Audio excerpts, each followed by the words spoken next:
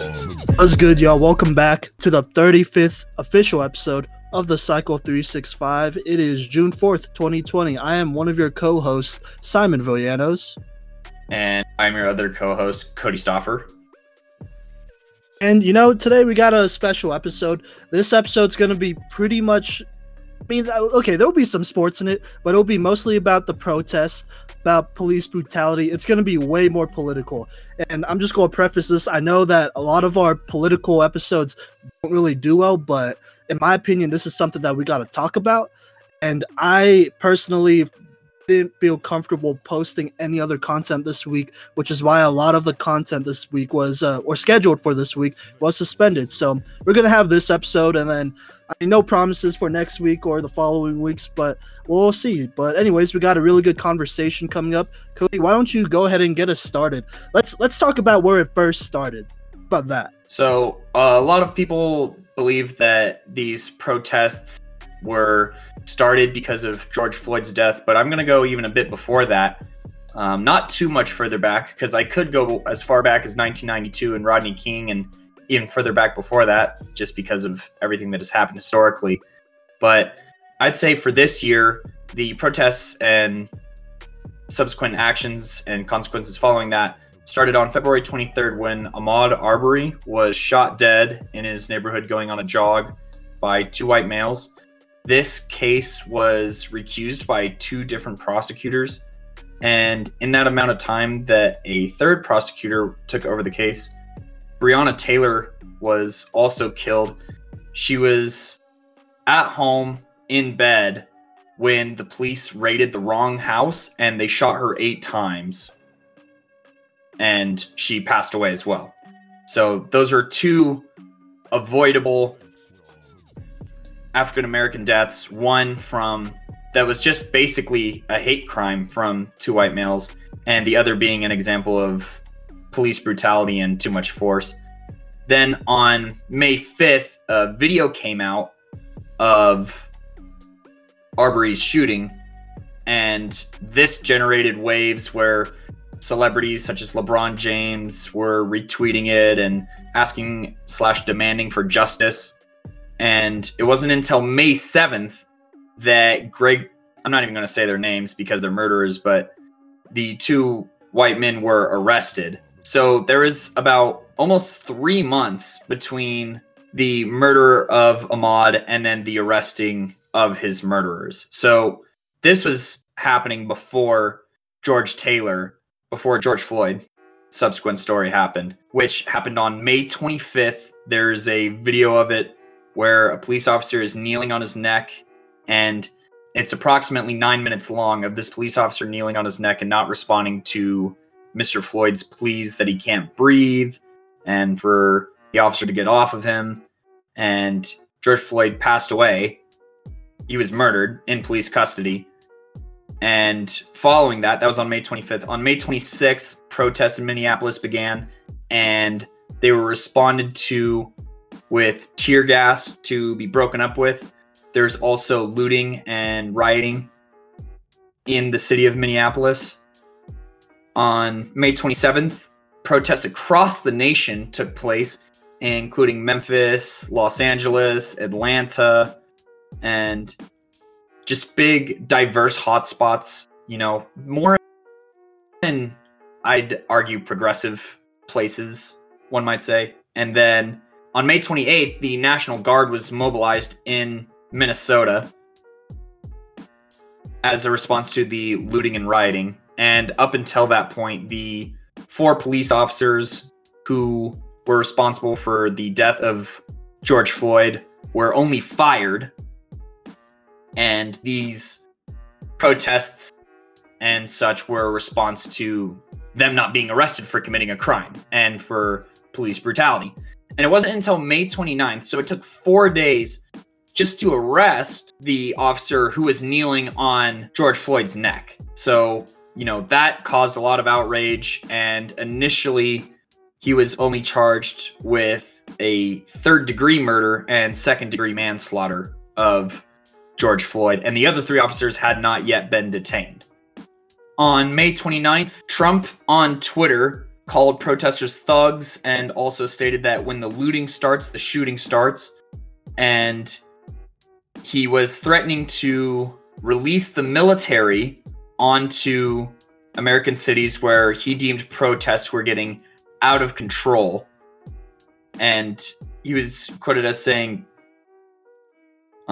get his act together and bring the city under control, or I will send in the National Guard and get the job done right. So, end quote. That was a direct threat from the president against the United States. And then also on May 29th, protests in Atlanta and New York were shown to have lots of destruction and looting and rioting, smashed windows, and destruction of property. But, you know, a lot of them start off as peaceful protests, and we'll get into that a little bit later. Then the Minneapolis mayor told people to stay home, and he called the protests domestic terrorism, which wasn't well received. And then more protests break out across the nation, and curfews were the response from governors and mayors in major cities. And all this time, you know, you have major figures, athletes, and, you know, thousands of people, not only in the United States, but across the world, protests are happening, condemning police brutality, as well as the legal system in general here in the United States. And then there were 2 autopsies that confirmed that George Floyd's death was a product of a homicide, along with some other mentions of other health problems that seemed like they were posed there to detract from the homicide itself. On June 1st, Trump officially declared, quote, if a city or state refuses to take the actions that are necessary to defend the life and property of their residents, then I will deploy the United States military and quickly solve the problem for them. So initially threatened the National Guard and shooting protesters, then followed it up a few days later with actually threatening to deploy the military. In that time since then, the 4 officers have been charged in the death of George Floyd. And I believe that they were arrested on...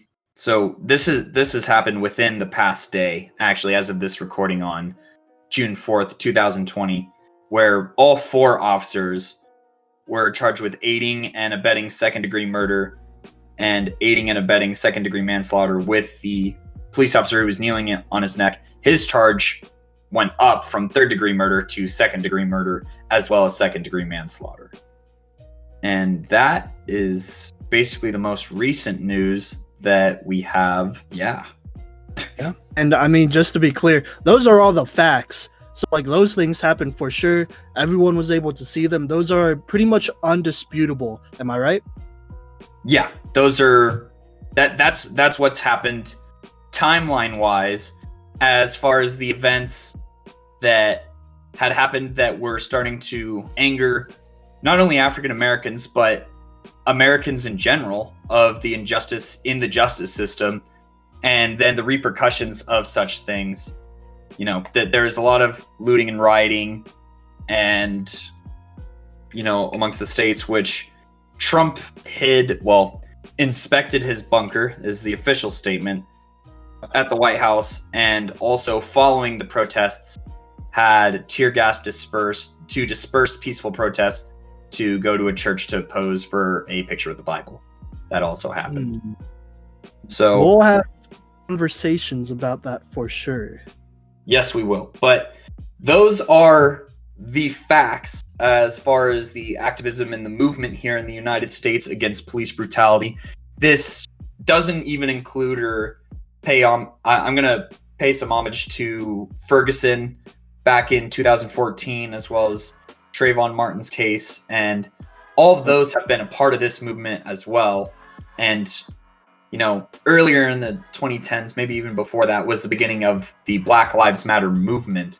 It's just gained a lot more steam due to recent events, and, you know, arguably has had an impact on this George Floyd case, as well as others.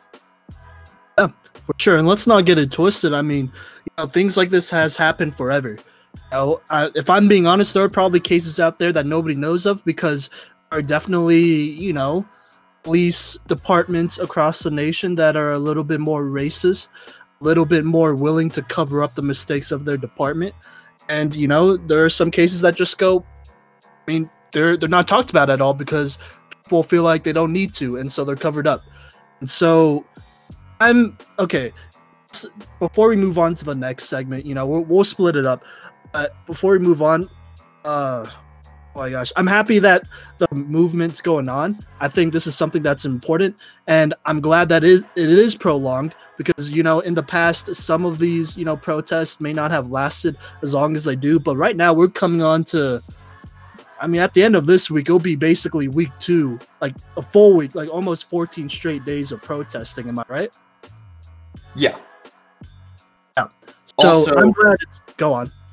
I was just going to say, also, do be aware, listeners, that the coronavirus is still out there.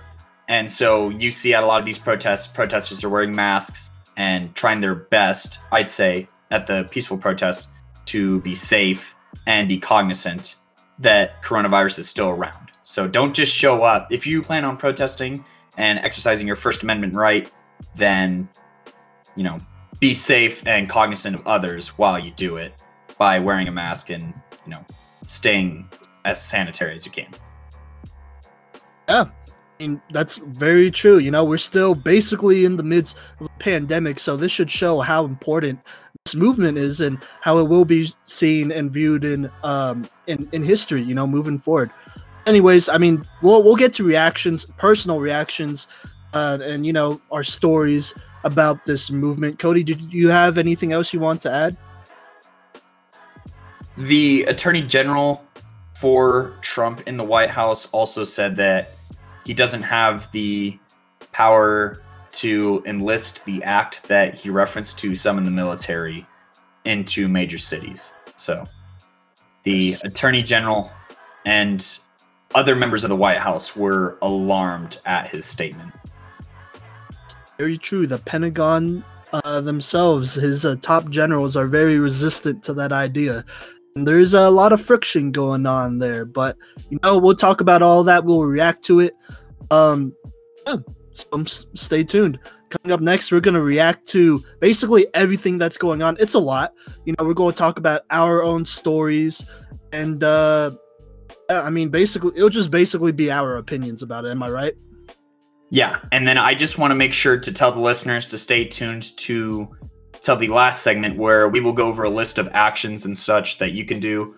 Honestly, if you just go online and you look up petitions against police brutality, you'll find lots of lists, but we'll give you specific resources as far as where to donate, how to sign petitions, and what acts and such you can take as a citizen to support racial equality in the United States. So make sure to stay tuned for that. And I'm pretty sure that we'll be posting links as well.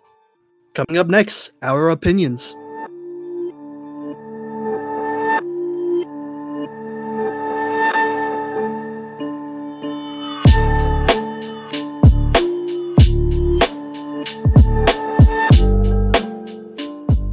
Welcome back to the Cycle 365. I'm one of your co-hosts, Cody Stauffer, and here in a second we're going to hear from Simon as well. Just our personal reactions and thoughts and feelings, to this movement here in the United States, as well as, facts to back up our opinions, because we are of the educated and we are of the thorough. So we won't be spreading misinformation here.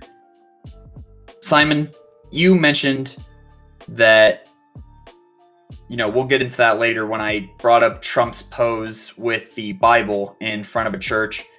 Later on, the leader of that church told the press that Trump did not have permission to do that in front of the church, by the church, or to clear it out. What is your reaction to this photo, and what have you seen from your point of view? Well, my reaction is that this is basically just a photo op. Got to be an idiot. Like, I'm sorry, but you got to be an idiot to think that any of this was sincere, because he's basically posing with a Bible, trying to, pander to his conservative supporters, to his Christian supporters, Catholic supporters, and whatnot. But I mean, the real story behind how that photo op came to be was that, he basically ordered the police in Washington, D.C. to shoot rubber bullets, tear gas the protesters at all costs just so he could have his little photo op. And if I'm being honest, that's a sham. Like, do you really think this dude is a man of faith? Like, I don't know. And here, I gotta include this too right here. This whole episode was already about to be controversial, so I might as well speak my mind. You know what I'm saying? Hold up, can I butt in real quick? Yeah, of course, go for it. For the listeners who think that it's controversial to speak against racism, you need to take a hard look at yourself and fix your racist tendencies. Continue, Simon. Big facts. You're right. And you know what? I haven't talked about it a lot on the podcast, my faith, my religion and whatnot, just because, we're talking about sports. I'm sure I've brought it up before. I've definitely recorded a mini-series episode before, but that hasn't released yet. Be on the lookout on the mini-series episode on discrimination in youth sports. But anyways, I'm a Christian. I've always have been, and I'm past the phase where my faith is not my parents' faith. My faith is not something that, I relied on to make friends socially and whatnot. It's something that I sincerely believe is my own thing. And so this is going to be something that I already could tell if people are listening to this, they're going to be super offended and they're going to be really mad, but I really don't care. I honestly hold Christians to a much higher standard, because if you're a part of a faith, if you're a part of a religion, then, I expect you to follow that wholeheartedly. And, everyone talks about fake believers, fake followers of Christ and whatnot. By the way, I am Christian, Protestant, that is. And, I think these protests have really exposed who the real Christians are. Because I'm just going to say this right now. You cannot be racist and Christian at the same time. You cannot be a Christian and not support these protests. You cannot be a Christian and not support Black Lives Matter. If you say you are and you not support these things, I think you might be lying to yourself, because here's the deal. I've seen this for a while, because I've never been a Trump supporter. I've always thought he was a clown. I thought his morals were always questionable, to say the least. And if I'm being honest, I think a lot of Christians sacrifice their own morals and their own beliefs for their political party, and that's where they've gone wrong. Because the thing about religion, the thing about Christianity, is that it's not totally related to a political party, or at least it shouldn't be totally connected to a political party. That's not how it works. The only, loyalty we have to should be, the person we worship, which is Jesus, which is God. And so if you do not feel that way, you do not, stand up against injustice, then in my opinion, you're not a Christian, because Jesus, God called us here to love. And here, I got some Bible verses for y'all, just in case some of y'all ain't believing me. And I'm going to go in order too, starting in the Old Testament. I'm sorry, Cody, I know you're not a person of religion, but I feel like this is something that needs to be said. Yeah, I'm not stopping you. I mean, I got you. We need all the allies that we can get to cause real change, and that includes the Christian community that has a huge influence on politics in America. Yeah. I mean, look, in my opinion, Christianity is all about love, or at least it should be. And there's always been people who hasn't been about that. But more than ever, like I said, it's exposed now. And so starting in Proverbs 31, 8-9, by the way, this is the NIV version, just because it's the easiest version for me to read or for people to understand without it sounding like old English, if I'm being honest. But basically it says, speak up for those who cannot speak for themselves, for the rights of all who are destitute. Speak up and judge fairly, defend the rights of the poor and needy. And I mean, like, what else is there to say? America specifically, I mean, this isn't just America, it's all over the world, honestly, but America continues to claim to be the land of the free, the home of the brave, but they have shown their oppressive tendencies towards the African American community over and over again. No matter how many protests that has happened, no matter how many riots that have happened, and honestly, it has not changed, and it's 2020. The Civil War happened over 100 years ago, but people are still being oppressed. People of color are still being treated differently.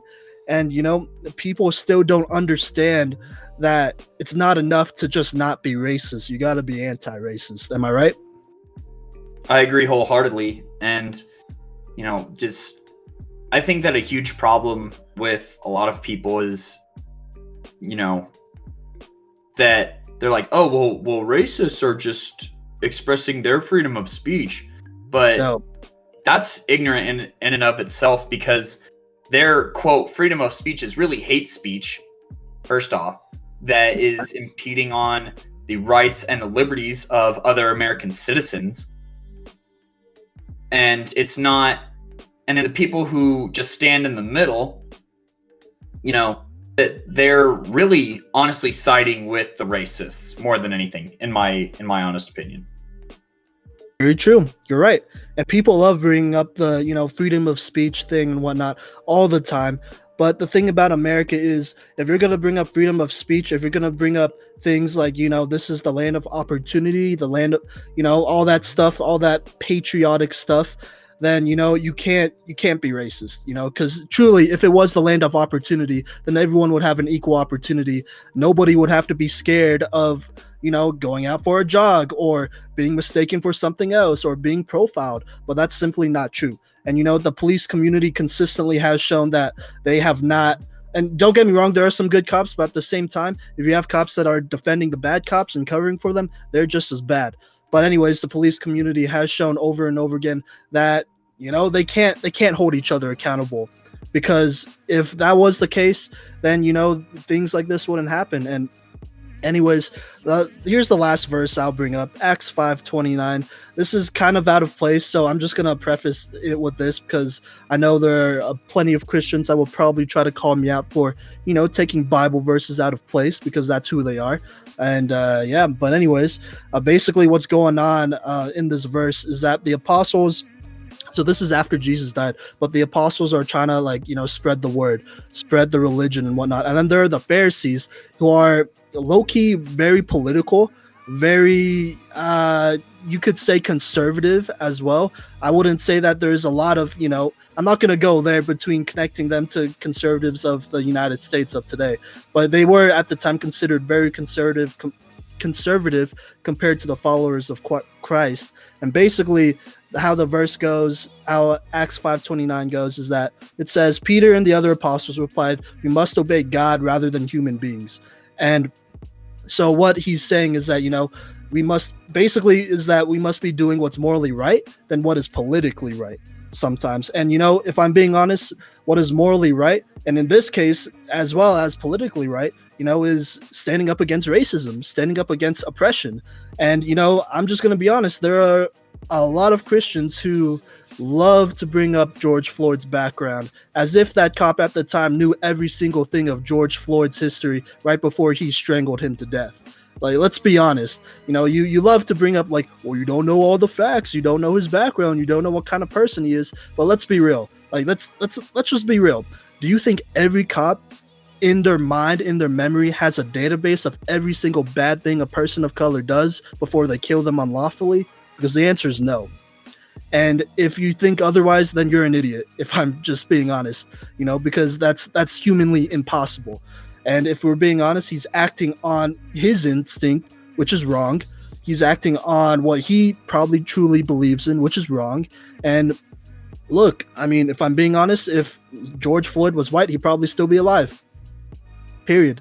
And I just see way too many Christians, just defending the police way too much and saying things like, and we'll get to it too, but saying things like, I support the protests, but I don't like the riots and stuff. But what they fail to understand is that, this is a group of people who have been continuously oppressed, who have literally done everything they could, from protesting peacefully to even protesting violently, and things don't change because people still die for no reason, and no one's holding them accountable until they get caught. Yeah. I'm going to respond to a couple of things that you said there, Simon. First off, I'm going to pick out the, what you said about, well, did the cop know about George Floyd's history? First off, if you look at video evidence, George Floyd was not resisting arrest, not at the store, not by the car, or in custody. So there is no reason to reprehend him the way that he was. Secondly, we have evidence of, even white people who have killed dozens and are taken in peacefully, Yes. And I think that's a huge example. I'm going to say it right now, I am privileged and I have white privilege, and people who deny white privilege are either too ignorant to care to learn or are uneducated, because white privilege is a real thing. We've even seen it this past week in protests. There is a video of two young African-American, I believe they were either college students or college graduates in Atlanta, who their car windows were broken into, they were pulled out of their car, tased and handcuffed, and right in front of them was a white female who's just waving to the camera. I mean, if you can't see the difference when it's presented right in front of you, there is no helping you. And you're racist. You're racist. And by not acknowledging your privilege, or, first you have to acknowledge your privilege, and then you're supposed to use your privilege to help out your fellow citizens, your fellow American citizens, and your fellow human beings. Because a lot of people are like, oh, we don't see color. But that's where you're wrong, is that our system sees color, our country sees color, and our police force sees color. And by saying that you don't see color, you are denying your privilege, and you're denying the racism, whether it's systemic or flat out physical here in the United States. That's what I wanted to start off with. And then, Simon, you brought up another point about the looting and rioting. Now, I've seen this quote, so keep in mind I'm going to be referencing a bunch of things that I've seen from people who were at protests. There's video evidence of it, and have also potentially been confirmed by Associated Press as a news coverage that has been reliable. So I have things to back it up. I count witnesses. I'm not going to be referencing TMZ here because we've seen that they're unreliable. So just keep that in mind while I'm bringing up these examples. But this one message that I saw that really moved me was, a lot of people are saying, yeah, the murder of people of color is bad, but the looting and rioting needs to stop. And that's privileged in and of itself to say something like that, because property can be replaced. Business can be replaced. Human lives are fragile, and they're not manufactured in a factory or by workers.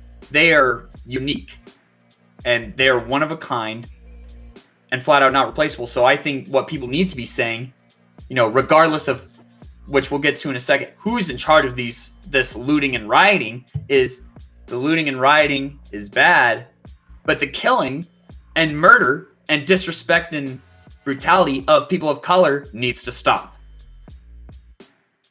Yeah, no, 100% agreed. Look, property could be replaced. If I'm being fairly honest, I really don't care about Walmart or Target's property like that, because they could create another one. Basically exactly the same. There's not going to be any troubles with that. But you made an excellent point. Human life is not replaceable. Not like that. Not exactly. Because you only have one life. Once you take that away, that's it. And I am disappointed, because I have heard from a lot of conservatives, a lot of Christians talking about, well, I just don't like the looting and rioting and stuff like that. Well, look, here's the thing. You gotta understand. If people have tried it peacefully, but y'all don't listen. People have tried it, even sometimes, like I said, violently, but y'all still don't listen. And I know that because George Floyd died, because Breonna Taylor died, because people keep taking advantage of people of color, if I'm being honest, to this day. And real quick, going back to what you were saying about how there were times where there would be white mass shooters, and they would be basically arrested without any force. I got something that's a little personal with that. Do you remember the El Paso shooting from last year? Yep. Yeah, so that guy, the shooter, he is from, I'm not going to say he's from my hometown, because I just looked it up on Wikipedia. He says he's from Allen, which is Kyler Murray's hometown, so they could claim him. But he did go to Plano Senior High School, which was the school I have plenty of friends at. And you know what? I I didn't know this dude personally, but I knew of him and I knew of the people that he associated himself with. This dude's always been a racist. That's straight up. He's always been a racist. The election of Trump just radicalized him, and people allowed it. If I'm being honest, people allowed it. And so he literally went from his home in Plano, Allen, whatever, in the North Texas area. I'm pretty sure nobody knows where those two places are. In the Dallas area, he went from there, drove to El Paso, which is at least a couple hours drive, just to kill some people of color. And when he was apprehended, there was basically no force at all. And then you have someone like George Floyd and many other, people of color who were defenseless, who were basically not doing anything wrong and were, killed with useless force, with force that was not necessary at all. And so that really, if that doesn't spell out a broken system, then you're blind to it and you choose to ignore it. Agreed. And, to further build off of the looting and rioting, there are Facebook pages that have been created by white supremacist groups to plan, quote, peaceful protests and attract people who are trying to do the right thing, only to then be a setup to cause a riot and loot, and then people of color are taking the fall for it. We've seen this across the nation. Predominantly there is one that I know of in Northern California, I think just above the San Francisco area, where it was a Facebook group that was started by members of a white supremacist group who were basically trying to frame to frame people of color who were there to peacefully protest.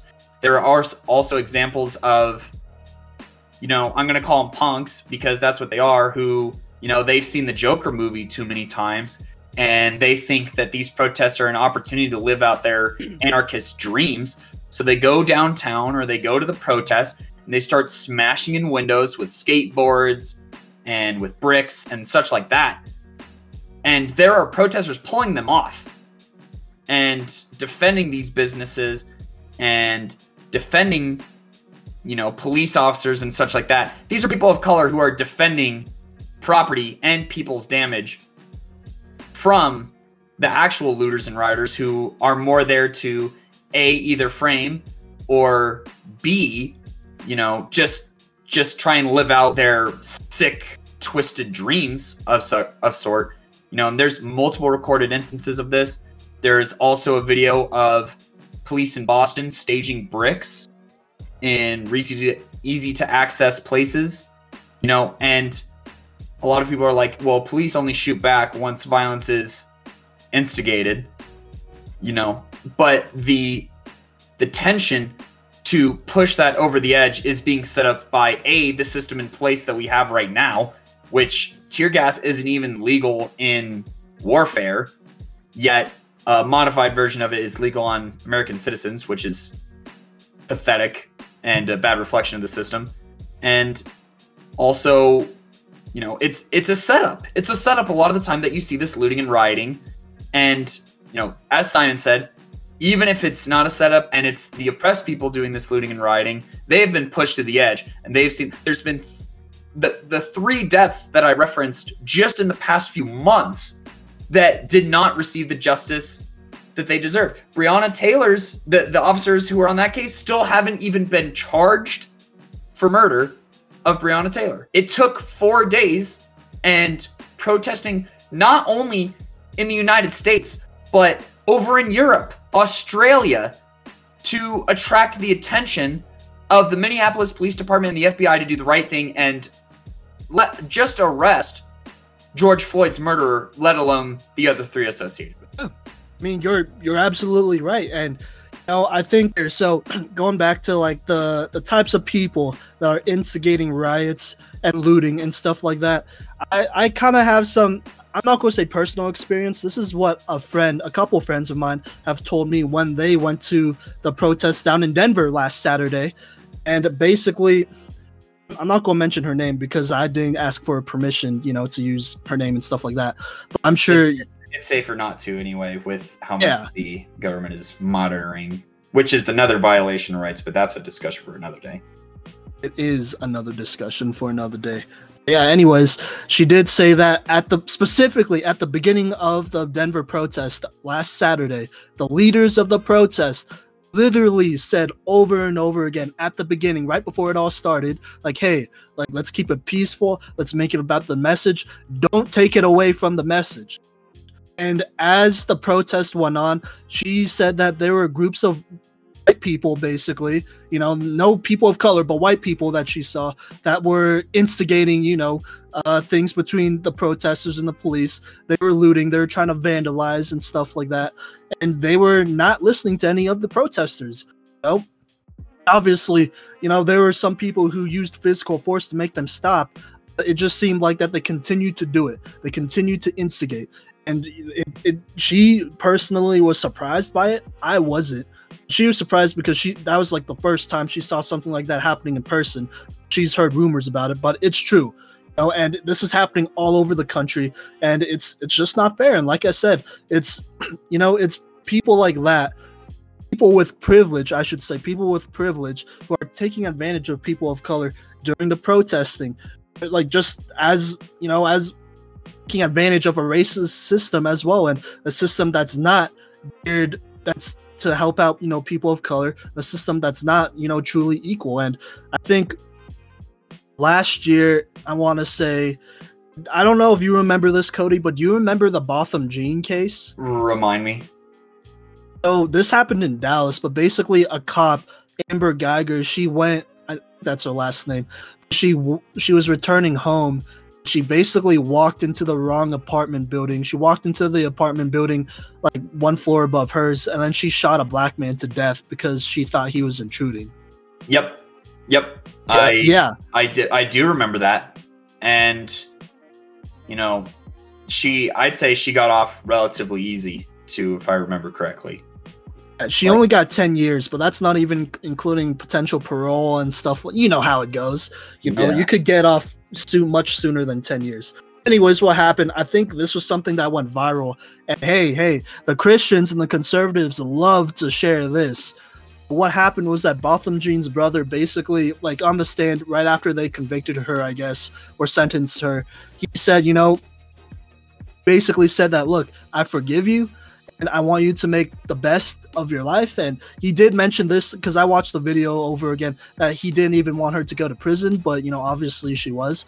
And he was showing compassion for her. And at the end they hugged, and she was crying. And look, people, conservatives specifically, and Christians shared it and were like, see, this is how you end racism, and this is how you get rid of a messed up system without looting and stuff like that, and they were going on and on about that. But here's the thing, because those same people of privilege take advantage of people of color, because if that's how you truly get rid of racism, then racism would be gone by now. It's not, because there's always going to be people who take advantage of the system. There's always going to be people who will try to get away with it. If I'm being honest, Amber Geiger, she would have loved to get away with it. The roles were switched. Like, I don't know. I don't know. That's all I'm gonna say. I don't know. Well, and you said it best, when that's a really privileged thing to say, and it's really ignorant thing to ask of the African American community is, hey, would you or people of color in general, hey, would you mind just forgiving us for all the bad things that we've done? Would you mind forgiving us for enslaving your ancestors and making them work for free for hundreds of years? Or will you forgive us for not giving your ancestors any reparations for all the work that they did do, because the president that took over after the Civil War was a coward and lobbied into not doing it? Will you forgive us for paying your ancestors pennies on what we made and still do to this day for arguably harder work and for sending them into disasters? You can think of other minority groups. I'm thinking specifically of Asian Americans in San Francisco during the gold rush, who were sent into, mountainsides with dangerous chemicals and sent to do the work where they would die. Will you forgive our ancestors for, will you forgive us for making restaurants separate, for making separate drinking water fountains? Will you forgive us for having, quote, a few bad apples, end quote, in the legal system, who just so happen to basically always target minorities? And even even if they don't always target minorities, because there are white people who are subject to police brutality, I don't understand why people are saying that as a counterpoint to police brutality against African Americans. Police brutality of any kind should make you upset because it's injustice. If you're a morally correct, morally right person, you believe in justice, and that's regardless of what direction it's facing. You know what I'm saying? And that includes ending police brutality, and that especially includes police targeting of people of color. No, you're true. I mean, it just goes to show that like they continue to take advantage and they continue to, thrive off of this privilege, off of this system. And enough's enough. Someone's got to be held accountable. And look, I mean, if a couple, windows or whatever got to be broken, so be it. How about you care about the lives that are at stake? Because if I'm like, oh my God, I'm getting so frustrated right now. Here, let me roll it back a little bit. All right. Like I said, you cannot be a Christian, a person of faith, someone that believes in God, in God's creation, and justify a racist system and justify a bias system, because it doesn't make any sense. Because you want to talk about equality, you want to talk about loving everyone, but if you truly loved people of color, if you truly loved, the African American community, and you would fight against this injustice. You would fight so that they don't have to worry about walking the streets, so they don't have to worry about being profiled, so that they don't have to, have all these ridiculous things happen to them, if I'm being honest, so that they have equal opportunity. And a couple weeks ago, we did talk about the Rooney Rule. I'm not going to talk about it too much in this segment because I know we're going to talk about all of this in relation to sports. But, there is a reason why that rule had to happen. It's because this system, not just, the system of this government system, like the law and all that, but this system has dug deep for years now, and it's infected sports. It's infected everything. It's infected the culture. There are still doubters out there that would rather use the excuse of, oh, well, they're being violent, so I feel like I don't owe them anything because I have privilege and they should know how to act right because they should. That's basically the argument that conservatives and Christians have. And I'm not gonna lie, it makes me mad. And there are plenty of Christians. I'm gonna call them out. I will be honest, in the Colorado Springs area, I'm not gonna use specific names, but I know who you are. I know that you're going with this movement in quotation marks because you think it's the nice, cool thing to do on social media, because maybe you feel a little bit of pressure, as you rightfully should, but you don't actually mean it. You know what? I got my eye on you. I've seen it before. I know what how should I say this? I know what fake activism looks like because I grew up with it. How about that? And I'm just going to bring this up. There are specific churches here who have, showed their bias, and I've prayed specifically for protesters. Sorry, not protesters. Sorry, they've prayed for, They've prayed for the police. They've prayed for the army. They've prayed for the National Guard. And left out protesters altogether, and have labeled this whole thing going on, this whole movement, as a rebellion, and feel like that cops should be killing protesters, that the army should be putting down these protests and riots and whatever, because they can't see their privilege, because they have never actually suffered as the African American community has, not just recently, but generationally. And I'm going to respond to that too with, the hypocrisy that we're facing with the support of, like you said, of the militarization of the police force. First off, that's a very bright white light example of the systemic problems that we face when police are rolling in gear that, makes football equipment look unsafe. They're holding Captain America shields, and the amount of tear gas that they have, and the amount of pepper spray, and their vehicles. I mean, it creates a separation from an everyday citizen to a police officer. Just by not looking like a normal person, they look like something that's sent to destroy something rather than help build or protect something. And secondly, the hypocrisy of, people are like, oh yeah, send the military on him. And nothing gets solved with violence. Have you studied American history? X. This country is founded on a violent rebellion that included the destruction of property, that include the Boston Tea Party. We all bow down to the forefathers for doing that, but oh Lord, if a POC is doing it, well then it's criminal and it's treason and it's against this country. No, that's how changes happen here in America. The Civil War, to end slavery, that was violent in and of itself. So I really don't see how you could say that while being educated on American history in the first place. That grinds my gears pretty good. It's overwhelming the hypocrisy, the privilege, and the ignorance that has kept this country basically, in the same place as 1992 at the very least, with the Rodney King case, more recently, the same place as 2014 with the Ferguson thing. And, there's even some civil rights, activists from the civil rights era in the 1960s who are saying that the America that they see today is even worse than before the 1960s. So take that for what you will. Yeah, no, you have a point, and I think people love to be selective. Okay, here, I should say this. American people love to be selective of U.S. history because, something I've been seeing a lot lately is that they've been bringing up Martin Luther King Jr. But here's the thing. First off, if I'm just being honest, if this was back in the 1960s, those same people bringing up Martin Luther King Jr. would not have supported him. Let's get that straight. You wouldn't have supported him. You would have seen him as a radicalist. You would have seen him as somebody who was trying to shake the boat a little bit too much, and you would have mixed feelings about him. First things first, he was literally assassinated by a white man, so... Yes. Yeah, no, you're right. He was assassinated by a white guy.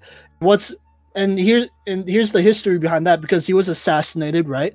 And then just a couple of days later, the Civil Rights Act of 1968 passed because of riots going on, because Martin Luther King Jr. was assassinated. So let's not get it twisted. The system killed Martin Luther King Jr. The system has targeted, people of color, especially people who have spoken out, people like protesters like Martin Luther King Jr., like I just said, and they've killed him, and they've done their best to silence them. And this is the system that we're battling against, because this is not something that's recent. If we're just being honest, this is something that's been around for over 100 years, and that is generationally built into certain people. If I'm being honest, the racism. And it's transformed throughout the years, but let's not get it twisted. It's still there. The only difference is that people try to hide behind fancy words and whatnot to hide their true feelings against people of color, against the African American community. Sorry, did you want me to say something to that? Or did you have anything to add? I'm just that was the other thing I was going to address actually, is Black Lives Matter does not mean that a lot of people, who you are, the All Lives Matter crowd. You're racist. I'm just going to put it out there. Black Lives Matter isn't, quote, only Black Lives Matter. It is simply a statement that the system today, including the police system, the legal system, and other things, makes Black lives seem like they don't matter. So the point of saying Black Lives Matter is to destroy the institutionalized racism that African Americans have to face. And so by saying all lives matter, you are dismissing the hardships and troubles that face people of color. And that's that. It's not a terroristic threat from the African American community. A lot of people like to say that. It's not only Black Lives Matter, because that's not the statement flat out.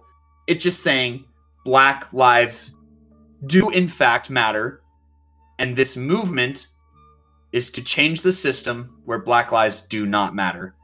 because it's inherently racist. Yes, you're absolutely right. And if I'm being honest, look, you don't have to explain that all lives matter. Everyone should know that. If you don't know that, you're probably a psychopath. If you don't know that, you're probably a little kid who doesn't know better, if I'm being honest, or you're an idiot.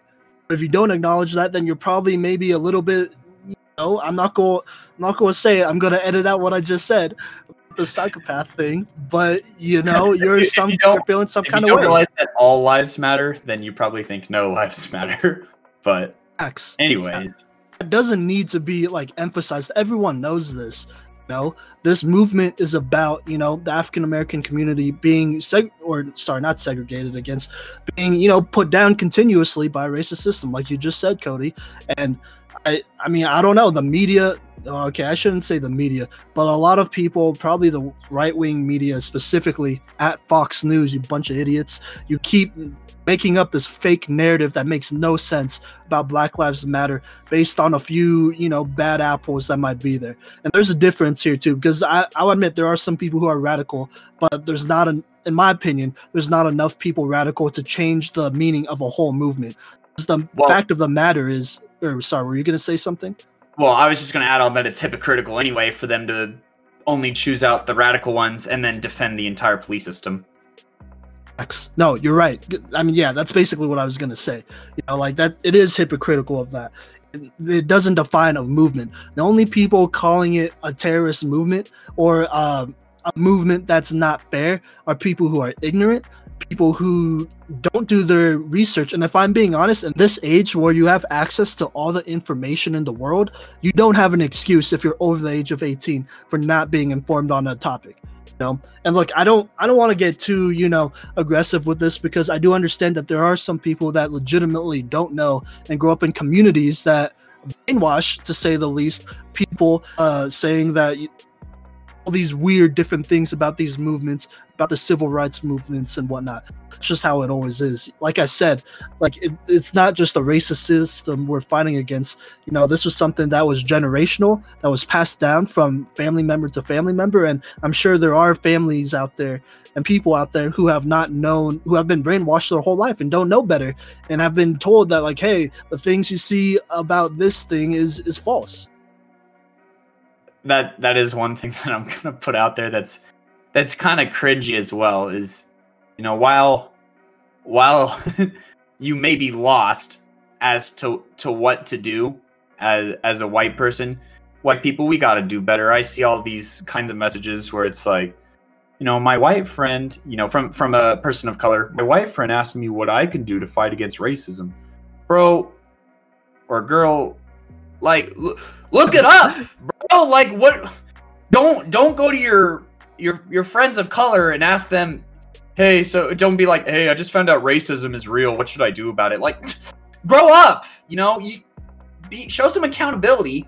The same accountability that you ask from these people of color to be on their best behavior all the time, but and show some more accountability than the police's, the cops, and the legal system that get away with crimes. I'm not sure what the news would be by the time that this episode is out, but there still isn't justice for Breonna Taylor, who was shot 8 times wrongfully in a house raid.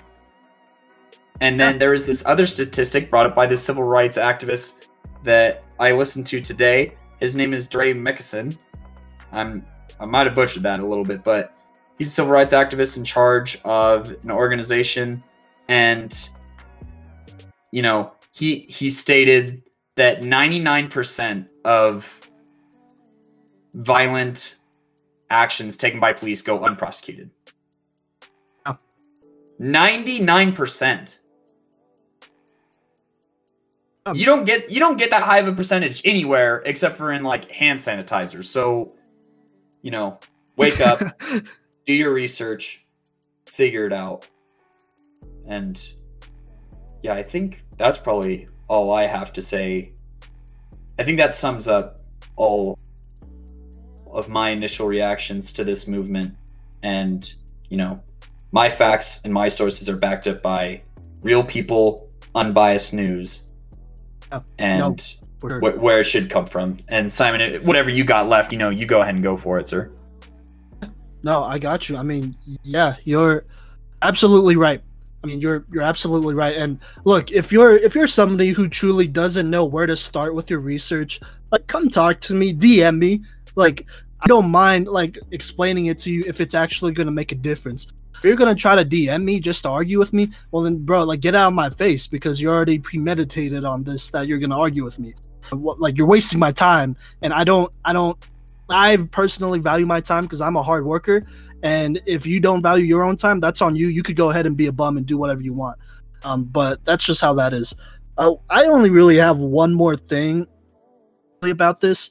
I have to address the other people of color, the people of color who are against Black Lives Matter, who are against, should I say this, who are against the protest and whatnot.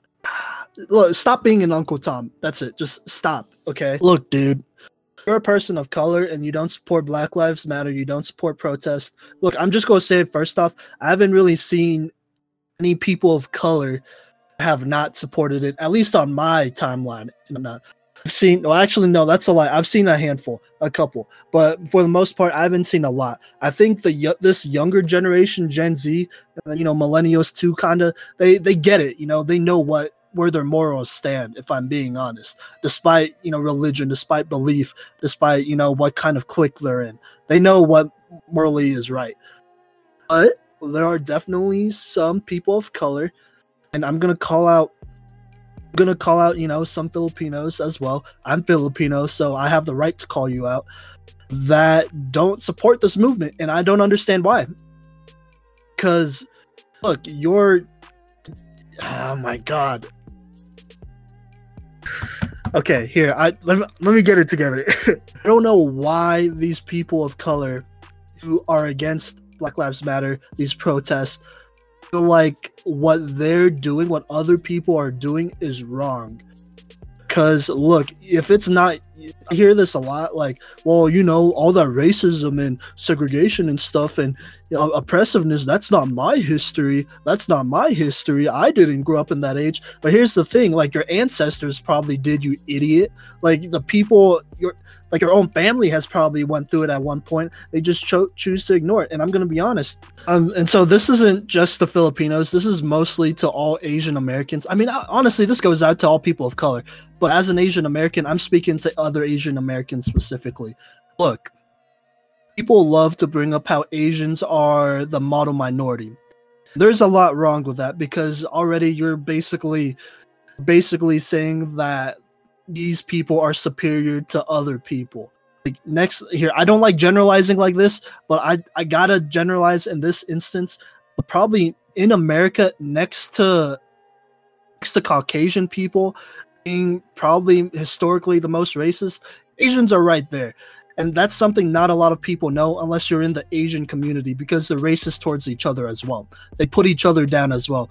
And this is a culture that needs to be fought because at least in the Filipino community, if you have fairer skin, as in if you look more Chinese or Japanese, then you're generally, seen as somebody that's more attractive than somebody who, this is just me. Personally, I'm somebody who looks a little bit more of a Pacific Islander type. Like my brothers definitely look like they're more, not Asian, Japanese, Chinese, more fair skin, but I have darker skin. And, people of darker skin in those Asian countries are generally looked down upon. Like literally, look this up. There are moisturizers and lotions that claim to make your skin fairer in those Asian countries. So when those people come to America, don't act like that culture wasn't already there. Because there are plenty of Asian people who experience racism, and they don't talk about it because they're like, well, I just got to work hard and earn my keep. But here's the thing, like, look, I'm all for working hard. I'm a hard worker myself. But if you continuously get disrespected by a system that doesn't care about you, that uses you against other people of color, that really doesn't care about you, if I'm being honest. I don't know how many times I could emphasize that. Cody, you kind of already brought up some Asian history there about the San Francisco workers, the California workers. If you don't, I don't know, like, how could you support a system that has taken advantage of us and has pitted us against other people of color?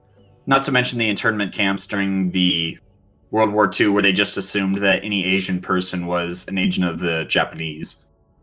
Very true. Or even recently, COVID-19.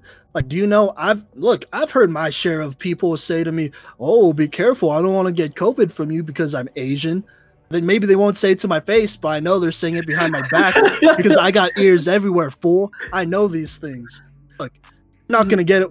Personally, to me, you're not going to get away with racism around me. I'm going to find a way to hear it from you. And I may not react to it right away, but look, I wait on it. I've heard stories and I've seen stories, and I'm sure the Asian community have seen stories of, people of Asian descent getting discriminated against because of this whole COVID-19 thing, because some people are ignorant. My little brother, shout out to Joel Villanos, will probably use some of his, Joel Villanos will probably use some of his pictures in the cover art that you'll be seeing. He is currently making a documentary. Well, actually, I don't know about the direction of this documentary nowadays, but he was making a documentary about how racism, or how COVID-19 played a role in racism towards Asian Americans specifically. So he's interviewed plenty of people, but at the same time, he's expanded his interview in light of everything that's happened to, just the system against people of color in general. And so he's going to be using footage. Look out for that when it drops. I've seen some trailers to it. Well, I've seen drafts to it, and I like it a lot, and I think it's very eye-opening. And look, anyways, going back to what I need to talk about. If you're a person of color and you're not supporting other people of color, you have privilege. Let's keep it real. If you're a person of color not supporting other people, you probably have privilege, because you probably have other conservative friends. It may not be people of color who are like, "Oh, well, this and this and this is happening, and this is why this is not justified." And it just goes to show, look at Obama, he became president. Look at this person, he became successful. Look at a Mike Tomlin or whoever. But it's just not a good argument, if I'm being honest. Because look at Obama. How many presidents have we had? He's one out of 40 something. Like come on, bruh.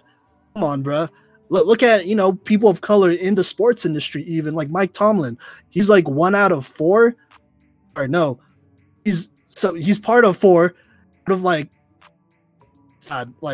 32 coaches that don't have a job. That has a job. I'm like all over the place. My fault, bro.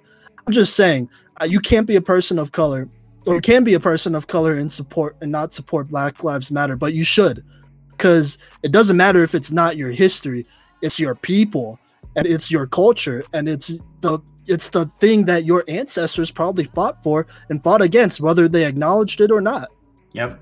And, fighting for Black Lives Matter, not only are you fighting for your fellow American citizen, which is, kind of the whole point of this country in its founding was to be the land of opportunity and freedom. And we're seeing a bit of a backtrack on that. And also, supporting this helps support just humankind as a whole and lifts up other marginalized groups as well. So, I'm just going to say this right now. You can't call America, the land of opportunity if there's not equal opportunity. That should be honestly a fake something, saying that's fake. Because it's not true. It's not true. America's a fraud if they continue to use that title, because that's just not true. Yeah. Anyway, anything else, Simon? Or honestly, look, we're all. We could go on forever. We could go on forever. Yeah, we could go on together. Like, the important thing is, if you're not educated yet, I really hope you don't see this as an attack. This is against people that are firmly in their beliefs and don't want to see any other way. If you're somebody who could be swayed, hit any of us, like me, Cody, like whoever, up, and get educated, or find a way to get started at least. Like, I'm not going to educate you about everything, if I'm being honest, but I'm going to get you started, and I'm going to help you out, because we need people of all races, of all cultures and backgrounds to be in on this, or else this thing's not going to work. If I'm being honest, like, these protests and whatnot, they're great. But if nothing changes after this, then we're all going to look like a bunch of clowns. History's going to look at us like that. Agreed. use your resources. If you need to message me, I can point you in the right direction. This isn't an attack on uneducated people. This is an attack on ignorance, and this is an attack on racism, and this is an attack on the systematic problems here in the United States. Don't get it twisted. These are real accounts of things that are happening. These are real prejudices. These are real biases. Racism didn't die in 1865 with the end of the Civil War. Racism didn't die with the end of the Civil Rights Movement. It is alive, it's well, and it's strong as heck, and found a way to adapt to our modern society. And we need to find a way to snuff it out, stomp it out, and provide opportunity and justice for every American and for every person on this planet. Yeah, no, for sure. And look, these decisions aren't easy ones to make because, like I said, this is a system that's been in place forever. If you are somebody on the fence, I kind of get it. But at the same time, you got to do better, bro. It's 2020. You got to do better. That's just how it is. And I mean, look, 2020 has been a real eventful year. And I gotta admit this. This is kind of funny, but I was on TikTok. It's on TikTok, and somebody made this really cool trailer of kind of like a documentary style showing of what 2020 is like, but in the perspective of somebody looking back 20 years from now. And it's kind of like something they framed it as something that your future kids would watch, or your grandchildren, whoever, relatives, the future of America, kids who aren't born yet. And it was itself eye-opening just seeing everything that's went down this year. First off, with the Australian fires, obviously Kobe Bryant dying, who, by the way, strongly supported this movement and strongly supported, taking down police brutality. And, COVID-19, which hasn't gone away yet. As sad as it is, there's probably going to be a second wave that's going to hit harder than ever. But that, like I said, this is how important this subject is. And then finally, these movements, the movement that is going down right now. So I really want people to just take a step back. If you need to take a step back, because these are tough times.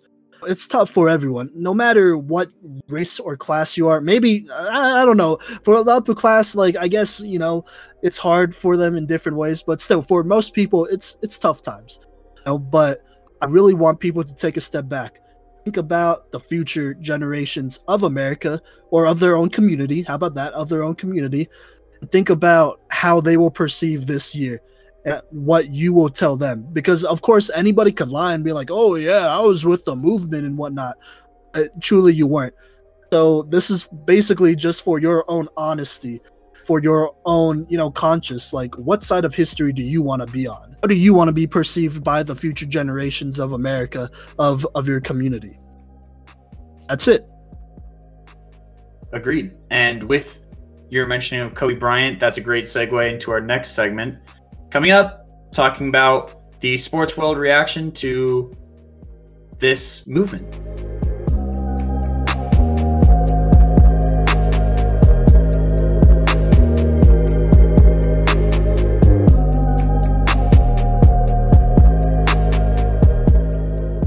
Welcome back to the Cycle 365, episode 35, talking about this movement and Black Lives Mattering. Here's the sports part that I bet a lot of you are here for and had to wait through 2 segments for, and hopefully you learned something from those 2 segments. But I'm going to start off with, there is a social media movement of sorts on Tuesday, the 2nd, that would be, called #Blackout Tuesday, where people, organizations, the whole lot would post just a black square on their Instagram or Twitter, and then, caption #Blackout Tuesday or #Black Lives Matter, which I wasn't a huge fan of in the first place, if I'm being honest. I feel like that was kind of a cheap way out for a lot of people to do the bare minimum in this movement. I feel like a lot of people, if you only have posted a black square during this time, you're not doing enough. I'm just going to put that out there. And I'm especially going to talk about 2 sports teams that caught my attention with this move, who both posted a black square. One of those teams being the Washington football team, whose namesake is a racial slur. And, that came off as pretty disingenuous to me, seeing as that, they don't respect the culture of a minority group. So why would they claim to respect the movement of another minority group? There's definitely some hypocrisy there. We love hypocrisy in America, by the way. It's like the thing to do. And secondly, the San Francisco 49ers also tweeted a black square.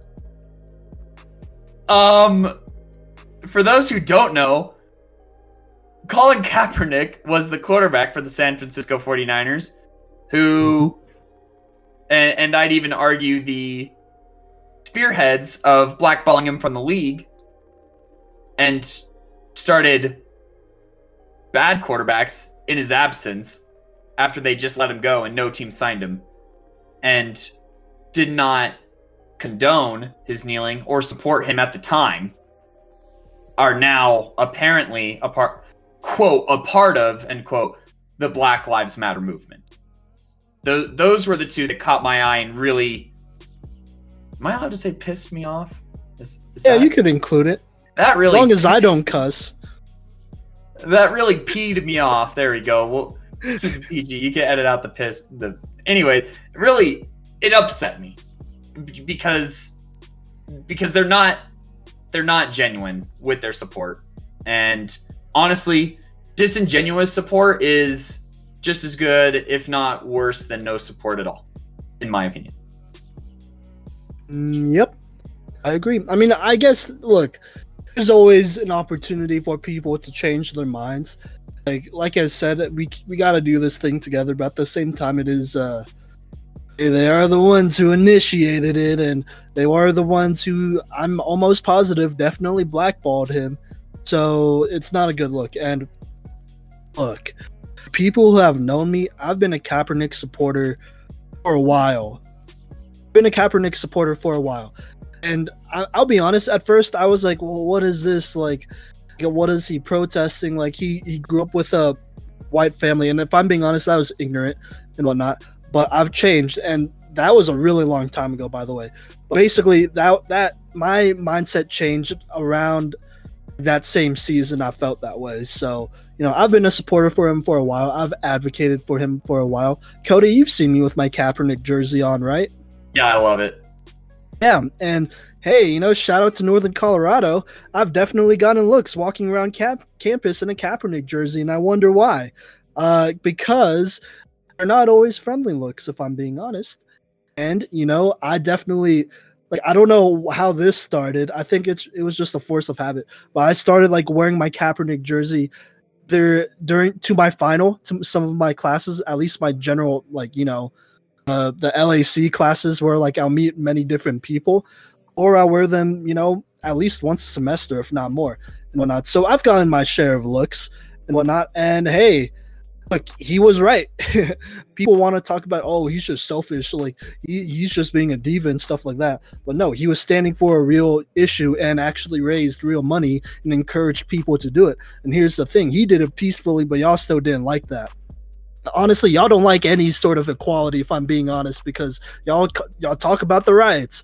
Y'all say, hey, why can't y'all do it peacefully? Kaepernick does it peacefully. You talk about how they're un-American for some reason, which makes no sense because anybody who is born in America is an American at the very least.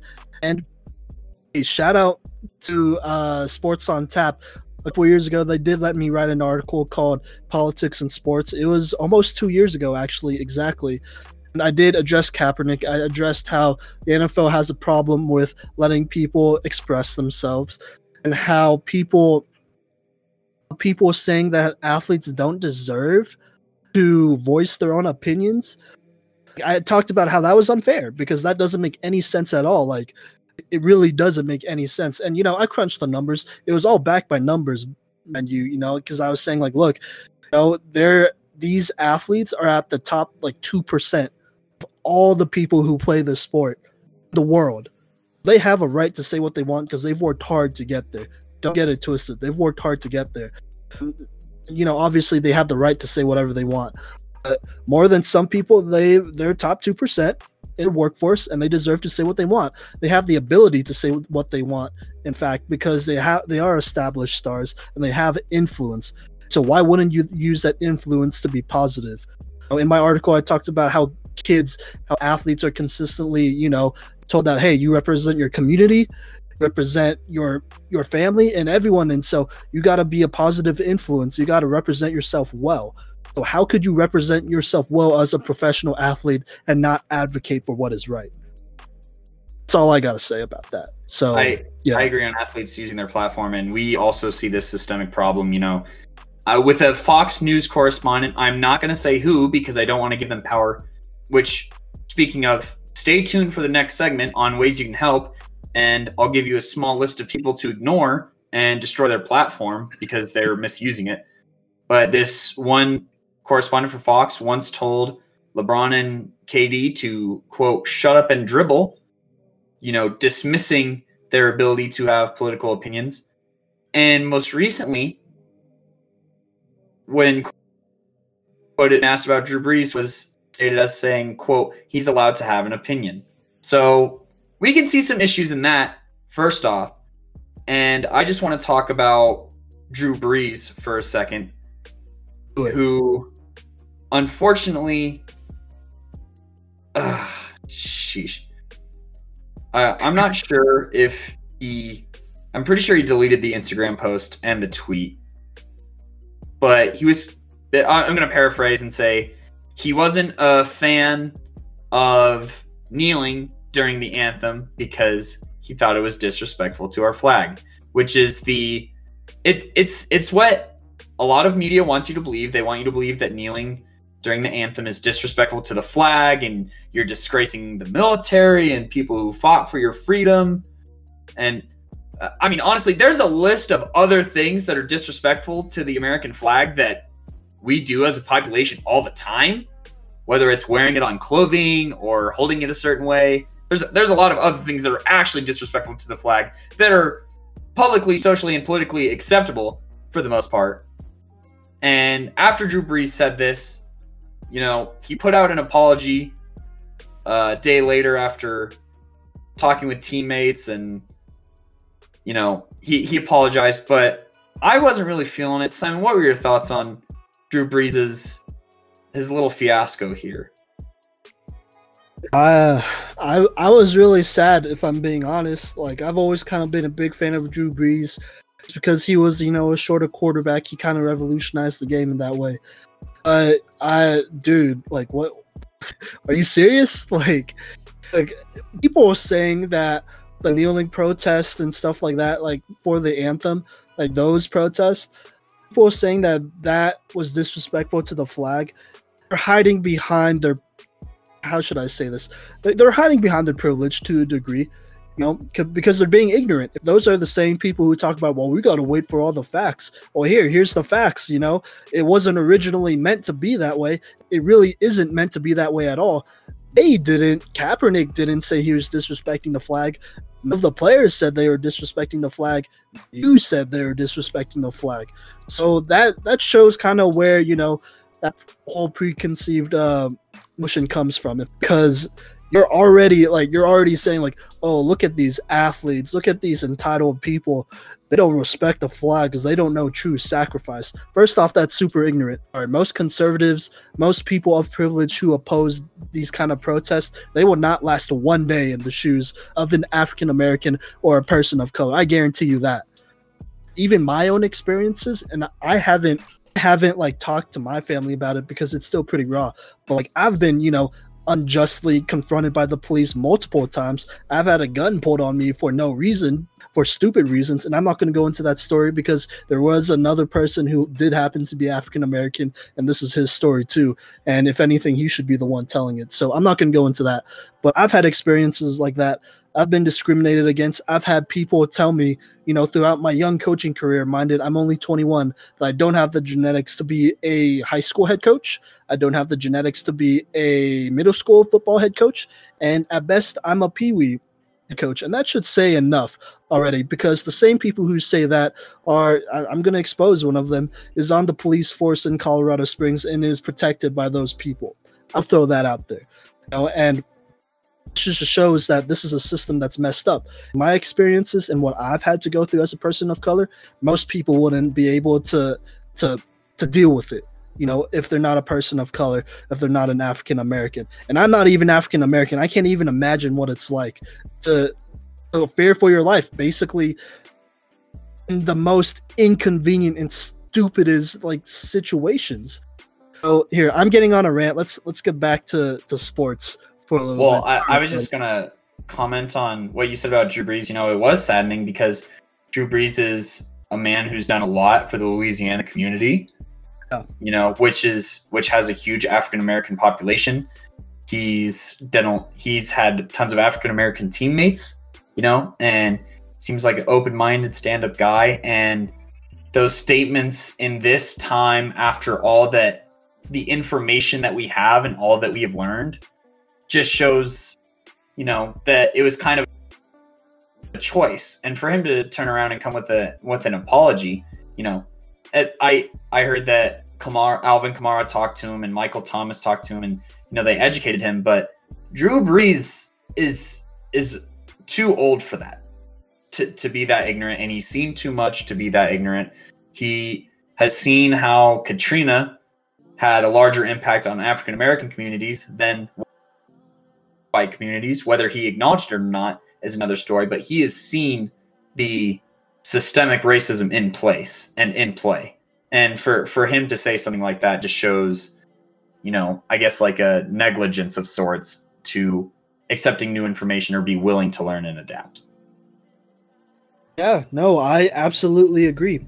Honestly, absolutely agree with that, just because, there's no excuse for being ignorant, especially if you're surrounded by a lot of people of color. There's really no excuse to be ignorant in that case. I'm being honest. And I tweeted this out. Like I said, look, I like the guy, but this ain't it. And I hope that somebody educates him. And I still have faith that somebody will educate him. That, maybe Kamara or Michael Thomas will educate him. And look, this is not something he's going to understand right away. So don't get it twisted. This apology, in my opinion, isn't something that's sincere. It's something that he had to do because he had to do it. But someday, I do sincerely believe that, he could actually give an apology that he truly believes, because he truly believes in the culture. He truly believes in the movement. And I think that's possible for, honestly, all people. You just got to be open-minded. And I feel like Drew Brees is the type of person to be open-minded enough. I agree. And I agree with the apology. I feel like it's more of a sorry out of necessity, that because of the backlash more than anything. And I don't feel it being sincere, but I can sense that there's potential for it to become sincere, because you're right, you can't learn that you can't learn oppression and fully understand the consequences of your actions in one day. I really, especially, Drew Brees is 40 years old and he said what he said. So that's 40 years of that thought programmed into his mind about respect for the flag. Yeah, no, I mean, completely agreed. But look, there's still a chance, you just gotta see. I mean, like I said, there are definitely people in the league that I would see that would be less, receptive of actually learning about the movement. And look, I don't blame you if you don't know the whole history of the movement or everything about oppression in one day. That's not a realistic expectation. But I do hold you accountable for is if you make an effort to learn it over time. And that's okay. It's okay if you don't know everything right away. That's okay as long as you get there and you try. Because there are definitely some people, coaches, honestly, specifically, that I really don't think will change. Look, I know this one's going to hurt for you, Cody. I'm pretty sure you've seen this, but the Broncos head coach of Vic Fangio said something that was pretty stupid in my opinion. He did. He basically said he hasn't seen racism or discrimination in the NFL. You want to address that, Cody? Because it's your coach. I mean, I'm pretty ashamed of it. you know, man, he goofed pretty bad on that one. And, you know, he clarified later, but it's really hard to take back something that came off so arrogant, especially since in his time in the NFL, he's witnessed the Kaepernick thing. Oh. You know, he was the defensive coordinator for the 49ers. Yeah. So, you know, and he firsthand saw what Kaepernick did to the NFL. Like, Kaepernick was a freak and took the Niners to a Super Bowl. No one ever forget that. You know, it was a combination of his legs and arm that got the 49ers to a Super Bowl, you know, and got them an NFC championship. So he's seen firsthand Kaepernick's talents, and he's also seen, whether he was on the Niners or not during the blackballing, he's seen what the NFL has done. So that was definitely, you know, flag on the play, unnecessary ignorance on Vic Fangio. Yeah. You know, and honestly, I was way happier with what Von Miller had to say in regards to this movement. So if Broncos fans, look to Von Miller as an example, not Vic Fangio.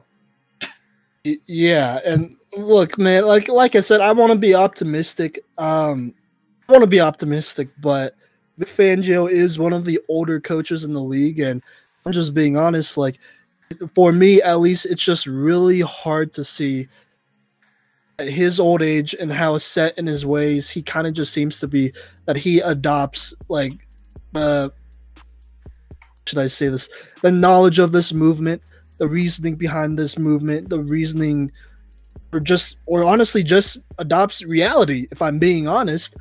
Oh, and I mean, I don't know. You know, it's hard to see him adopt. I could definitely see like younger people like Drew Brees adopted sooner than older people who have been stuck in their ways for as long as Vic Fangio has been, because he is one of the older head coaches in the league. Simon, is this the organization that you told me you wanted to talk about before the segment? What? The Broncos. Oh no, sorry, I had one more. Can I talk about this one last one? Yeah. I was like, because you said that, and I was like, man, let Von Miller represent the Broncos, not Vic Fangio. I do not condone what Vic Fangio said.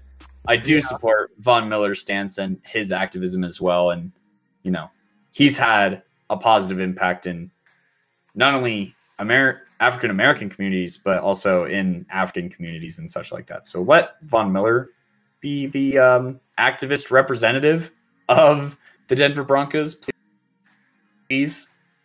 Yeah, all right. Fair enough. So, but before we continue on, as you know, we're already in rhythm of calling out racist, so I might as well continue it with James Dolan, the Knicks owner. No surprises here, no surprises at all. There's a reason nobody likes playing for this dude. A lot of reasons, actually. But basically, look, I'm not gonna lie, I'm trying to find the actual statement he made, but I think it's just the fact that he did not make a statement at all regarding George Floyd. And that's a problem, because he justified that, saying that like he wasn't in the right position to make a statement, and that's a big problem for me. Yeah, I mean, I don't want to go off too much on a guess, because I don't have the exact facts right in front of me. But he basically just said that, you know, like he didn't feel like it was in his position to say anything as a defense for not saying anything about the protest or George Floyd. So I don't know. In my opinion, look, if I'm just being honest, I never liked the dude. This was the same dude who wanted to continue to play the basketball season as the COVID-19 outbreak happened. So this isn't surprising at all. Like, it's not surprising that this dude is probably racist, if I'm being honest. Like, let's not get it twisted. Don't forget that one time he basically had Spike Lee kicked out of Madison Square Garden because he wouldn't let him go through the same entrance he's been going through for decades now. So there's that. But yeah, I mean, I don't know. I really don't have much to say about him. I've never liked the dude. Here's the quote: is quote, not more qualified than anyone else to offer our opinion on social matters. That's what that's all it was for Madison Square Garden Company. So he's also the owner of the Rangers, keep in mind, which it was like the only team in the NHL to not release a statement as well, condemning racism. And then you could tell that he knew that he messed up because 24 hours later, there is a follow-up memo saying that the company condemns racism. Oh, they don't. Oh, they don't. To be honest, they don't. If that's what your leaders say, if that's how your leader reacts, then you don't. And it was after criticism too. I'm pretty sure of that 24 hours. 24 hours is a long time to read the room, which he misread pretty bad in the first place. And like you said, James Dolan has a pretty sus history. So yeah, the Knicks aren't going to be good anytime soon. I think everyone knew that. But if I'm being honest, I'm looking at people basically most of the Knicks squad, African Americans. I don't see them wanting to be with the New York Knicks any longer. I don't see any big time free agents unless they're super desperate wanting to be part of the New York Knicks any longer. And that's just how it's going to be because James Dolan is not a good person. He's probably the worst sports owner in sports right now. Pretty bad. Yeah, but anyways, we could, how about we move on to, I guess, some positives. How about that? Well, I want to call out one more person. Okay, one more quarter. Go for it. One more quarterback in the NFL. That being Jake Fromm. Almost forgot about it. Yeah, we don't let him slip up here. So Jake Fromm, he released an apology today from his notepad, which, I've heard some other people on podcasts. We're going to just name drop the Ball Girls pod, talk about how kind of insincere just like a quick notepad apology looks. Just type it out on your phone and send it. But, he apologized today after, being exposed on Twitter from a text message chain with, I believe it's with a Ashley MP20 on Twitter is the source, according to this photo. And he's quoted as saying, quote, "But no, guns are good. They need to let me get suppressors. Just make them very expensive so only elite white people can get them. Haha." End quote. Okay. So, you should react to it first. Jake Fromm, how dare you? First off, at the cycle, we have been praising you for so long, and then you're gonna say only elite white people can get something because of the price tag on something? Like, that's one of the most blatantly racist things that I've heard, like, publicly released. Just, especially because it's in reference to the system, too. You're implying that minorities can't afford things. You're implying that there's no such thing as a successful black man, and there's no such thing as a successful person of color, one that can afford, to defend themselves and make use of the Second Amendment to its fullest extent. And it's super arrogant and honestly so frustrating. And he only apologized because he was caught. And because the Bills were thinking about cutting him. Like, yikes. Yeah, so that's my reaction. And I just think it's funny that, Jake Fromm, the 5th round draft pick, is using the word elite. So, yeah, dude, oh, come on, man. Why is Jake Fromm the way? How should I start this?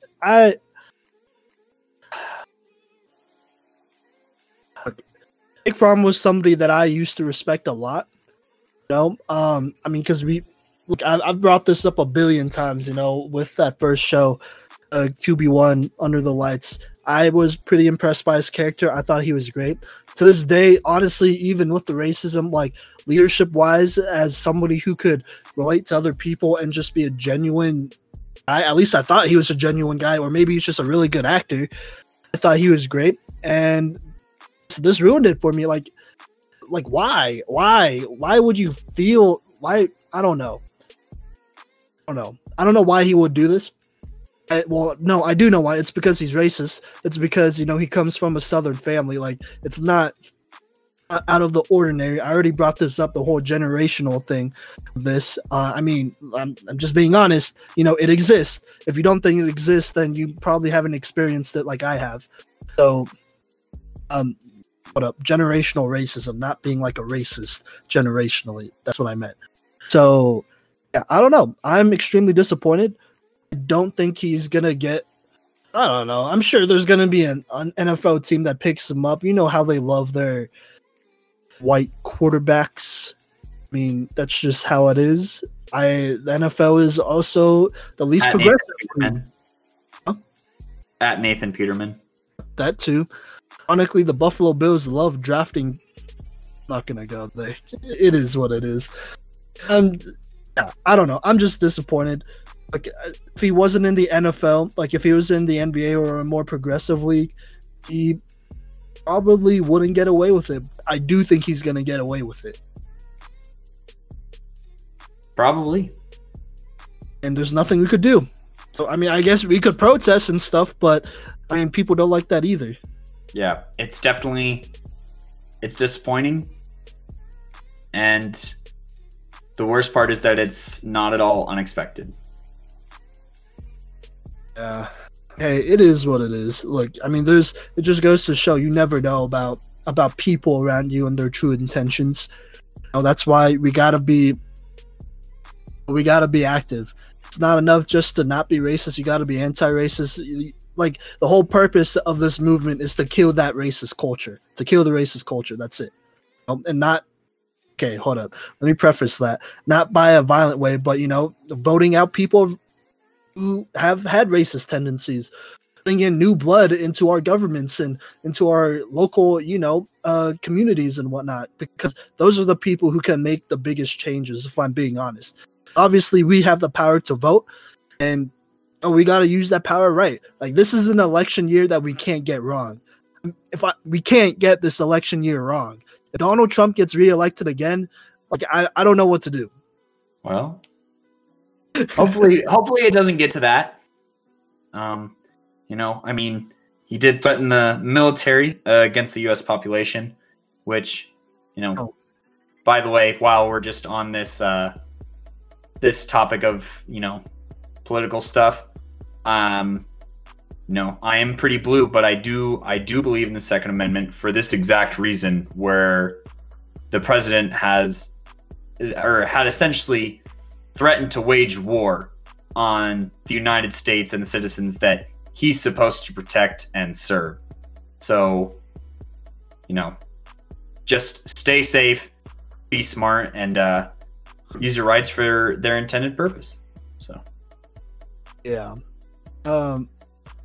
Let's move on to some positivity. Yeah. So let's get to some positive stuff. Simon, you want to start it off? Yeah, sure. So I mentioned Kobe Bryant earlier. I don't know if this still stands, but I did hear.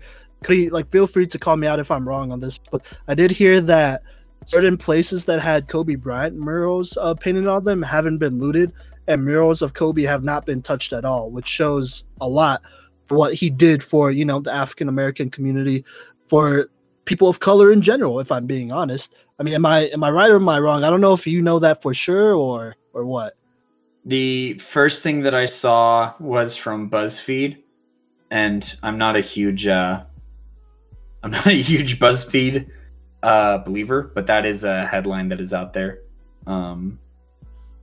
Here, let me see if I can find a different source, because I don't think BuzzFeed is super reliable. Okay. There's a few sources from different angles that are all saying the same thing. Yeah. That the murals have been untouched. Because I heard this pretty early on in the protests, like early last week. Wasn't sure if that was still the case, because a week's a lot of time, so you never know. But honestly, that's touching, because it just goes to show how much one person, how an athlete can impact a whole community by using their platform like he has, or like he did, sadly. And I mean, look, we need athletes to stand up for people of color. We need athletes and celebrities to stand up for injustice. And I think it's completely idiotic for people to not support that, because it's positivity that they're promoting. Yeah, and we've seen a lot more athletes stand up, and there's a lot of athletes that didn't kneel with Kaepernick when he was doing it, who have basically made a promise to kneel, should the season come around, and to make a contribution to positive change. And one of my, I talked about it a little bit earlier. This is just a part of the quote from Von Miller, but it was a quote: "If you consider yourself an ally, it's time to have tough conversations with your fellow man, because the responsibility of deconstructing bigotry doesn't fall on those burdened by it." End quote. So, what he's saying is, basically, if you have privilege, you need to use it to help out those who are oppressed. So, he's saying to his fellow athletes who have a wealth of money and privilege to contribute towards positive cause. He's telling, people like me who are white to use their privilege to advocate for the advancement of, justice for people of color in the society. And, he's advocating for anybody who can do something to do something, and that it's not just the responsibility of those who have to deal with it to have to fix the system. And it kind of reminds me of the quote that I'm paraphrasing, but it's like, they came for blah, blah, blah, and I watched them take it, and they came for my neighbors and I watched them go. And when they came for me, there was no one there. So that's kind of the vibe that I'm getting from it, is we're all in this together. And that's true, first off. And, I appreciate and respect Von's way of putting it. He didn't cut it short, it was pretty long and is pretty powerful, in my opinion. No, for sure. I mean, that's awesome. All right. Do you want me to? I don't have a whole ton. Sadly, I don't have a whole ton of examples, just because there's a lot of athletes out there that are advocating, that are putting out really good stuff. And I'm not gonna lie, sometimes it does kind of all blend in, which sucks. But there's a lot of good out there, which is what matters. And I'm somebody who probably focuses more on my own teams and what they put out, if I'm being honest, just because there is a lot out there. To my Dallas Mavericks, I'm proud to say I've done a lot for the Dallas community. Even before this, they've always done a lot. Mark Cuban, he's done wonders for not only the Dallas economy, but like the cities around Dallas, like supporting programs for underprivileged kids and whatnot. And Mark Cuban has definitely been somebody who, he's always supported the movement, and he's been acknowledging his privilege even when people hate on him, because it is Texas. Don't get it twisted. Some people there are very ignorant, so there you go. But it was good to see. I saw this. I don't know how long ago it was. Obviously it was within the last week. I saw, pictures of Mark Cuban, a couple of the Mavericks players.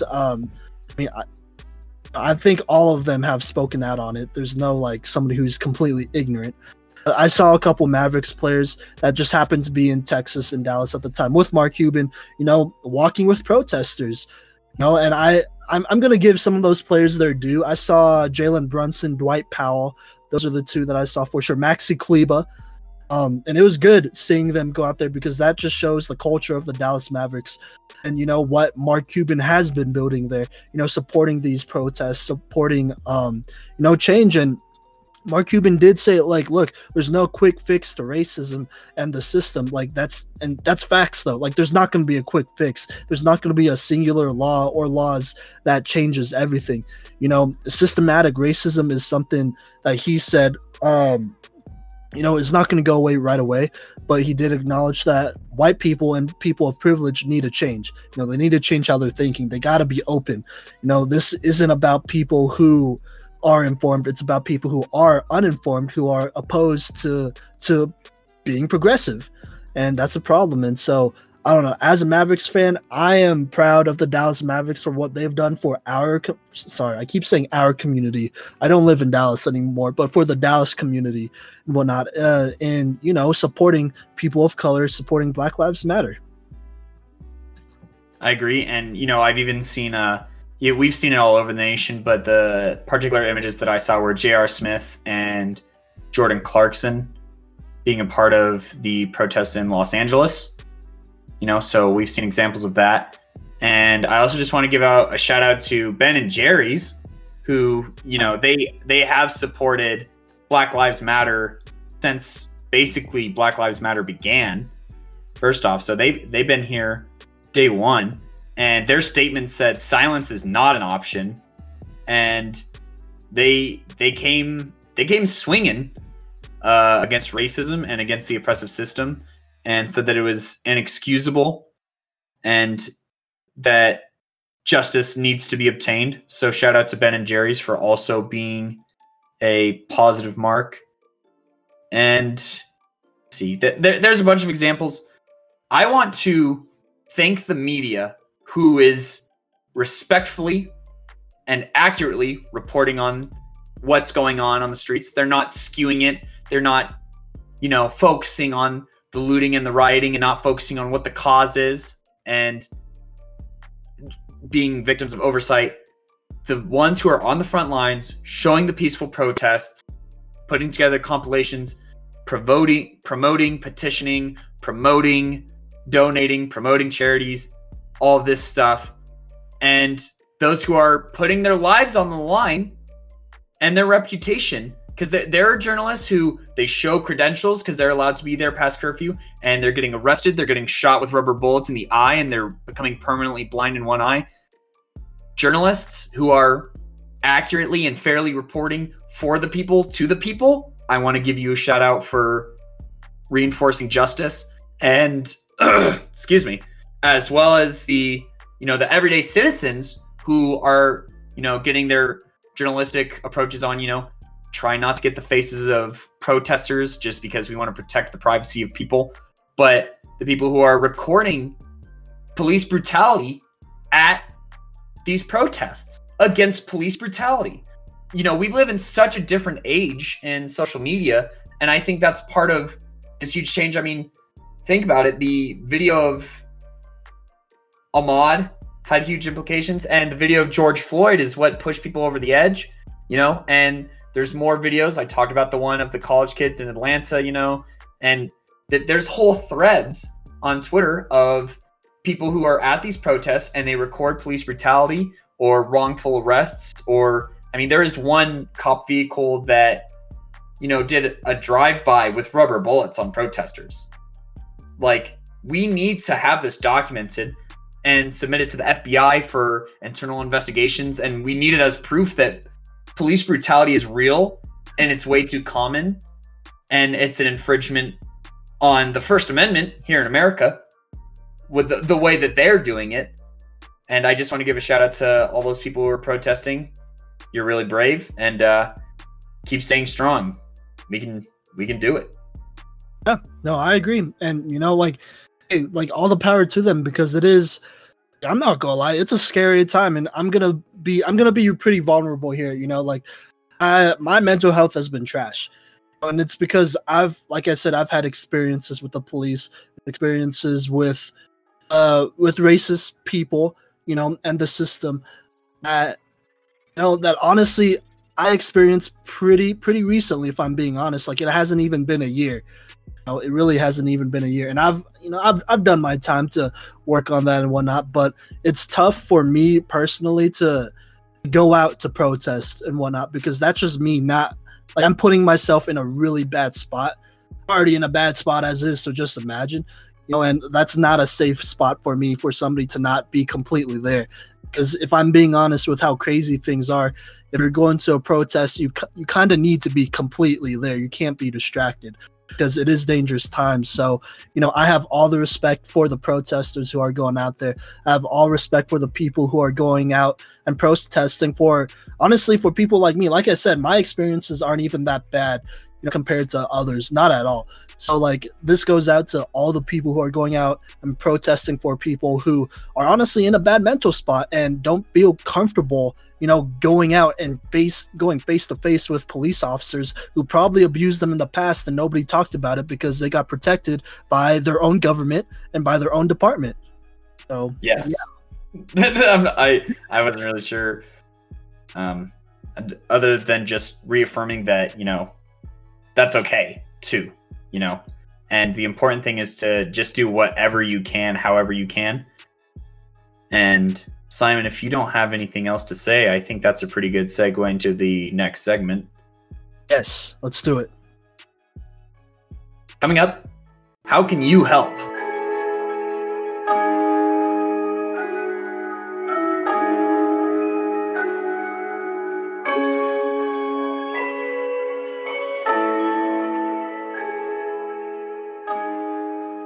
Good, y'all. Welcome back to the last segment of this episode of the Cycle 365. This is episode 35, recorded on June 4th, 2020. So if there is anything that happens between now and whenever this is posted, just keep that in mind. We're here to talk about some resources. Personally, look, I was blessed to have a lot of friends who share a bunch of resources. So I really don't have to go out and look for a bunch of resources if I'm being honest, because I've had so many people send me petitions, links where we could email, different police departments, your representatives, stuff like that. And, it doesn't take a long time to sign them because I just do it. You could do it from your phone. You could do it from wherever, if I'm being honest. And here's another thing that I do as well. It's really easy to do. Just search up, hashtag Black Lives Matter, either on Instagram, Twitter, whatever. Go to the Black Lives Matter website as well. And there are plenty of resources there. If you somehow haven't found resources on social media, honestly, look, there's a lot we could do. There's a lot we could do. Personally, I'm somebody who really believes in local government and changing that first and then working our way up, because your community is your community. You got to fight for your community first off, and for the African Americans, for the people of color in your community. That's just my belief. So yeah, and it just helps spreading information. Knowledge is power, especially nowadays. Knowledge is power. So yeah, Cody, I know you have a couple of sources that are probably way more solid than, my advice. So why don't you go ahead and say those? Well, I'm going to echo your sentiment first on the local level. Believe it or not, a lot of funding for local police stations comes from the local community. So vote up in your local community, vote in for new DAs, district attorneys, use your vote for police chiefs, for fire chiefs, for all of the law enforcement and safety, and put people in power who not only make you feel safe, but help your community feel safe. That is one of the biggest starting points. And one resource that you can use for that is a resource that is, first off, emphasized by DeRay Mckesson.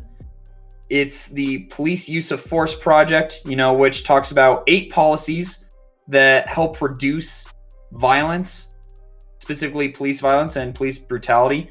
Now, these 8 policies that not every city actually does, and you can find these resources on useofforceproject.org. These 8 policies include failing to require officers to de-escalate situations.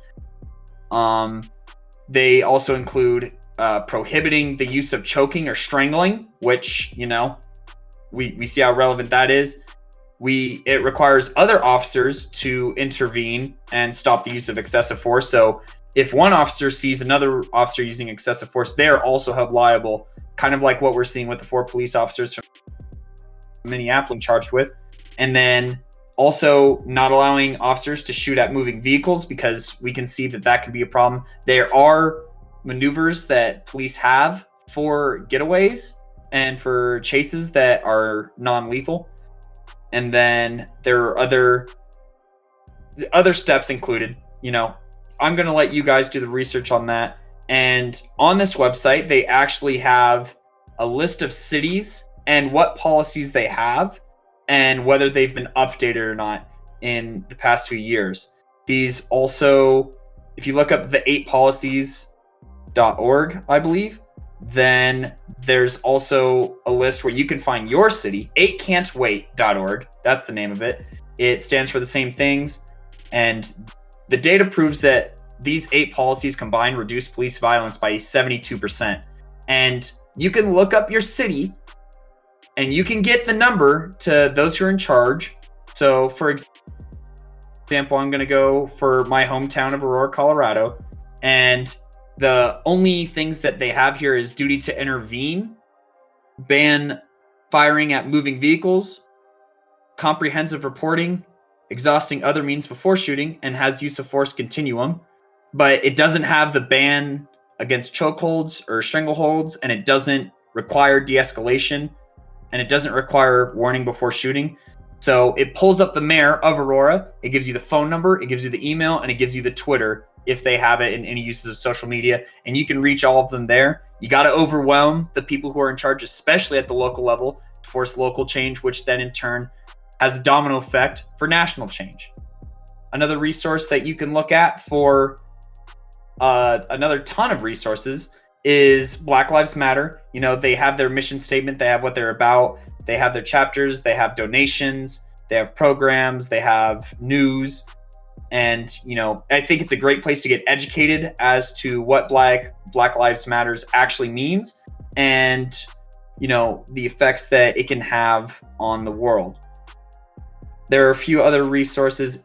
Obviously, you can go to change.org and find a ton of resources on petitions.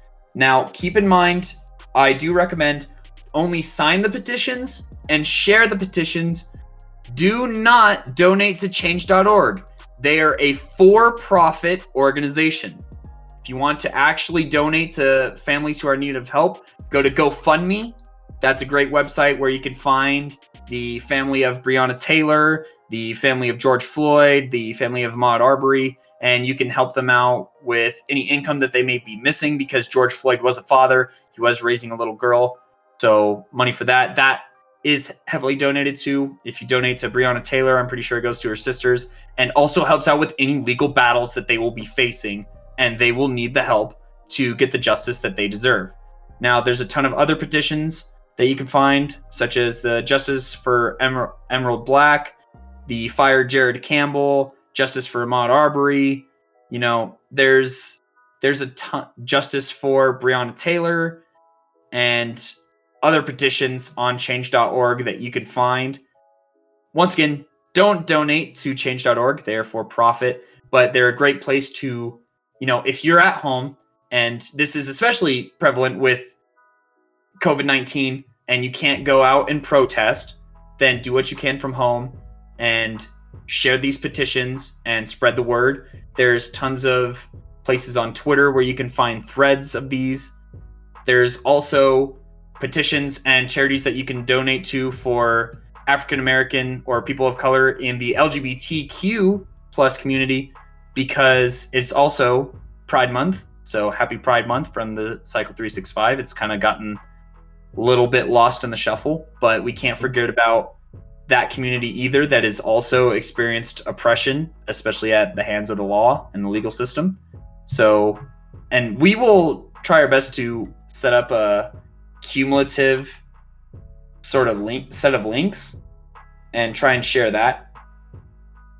Let's see, what else do we got here? Well, there's also something called themedium.com, and they have an article titled 75 Things White People Can Do for Racial Justice. But it doesn't only have to be white people, it can be anybody, and this includes lists where, you know, you write letters to your local offices so you can get more body cams on police officers and, you know, require actual punishments for the law. So there's tons of things you can do.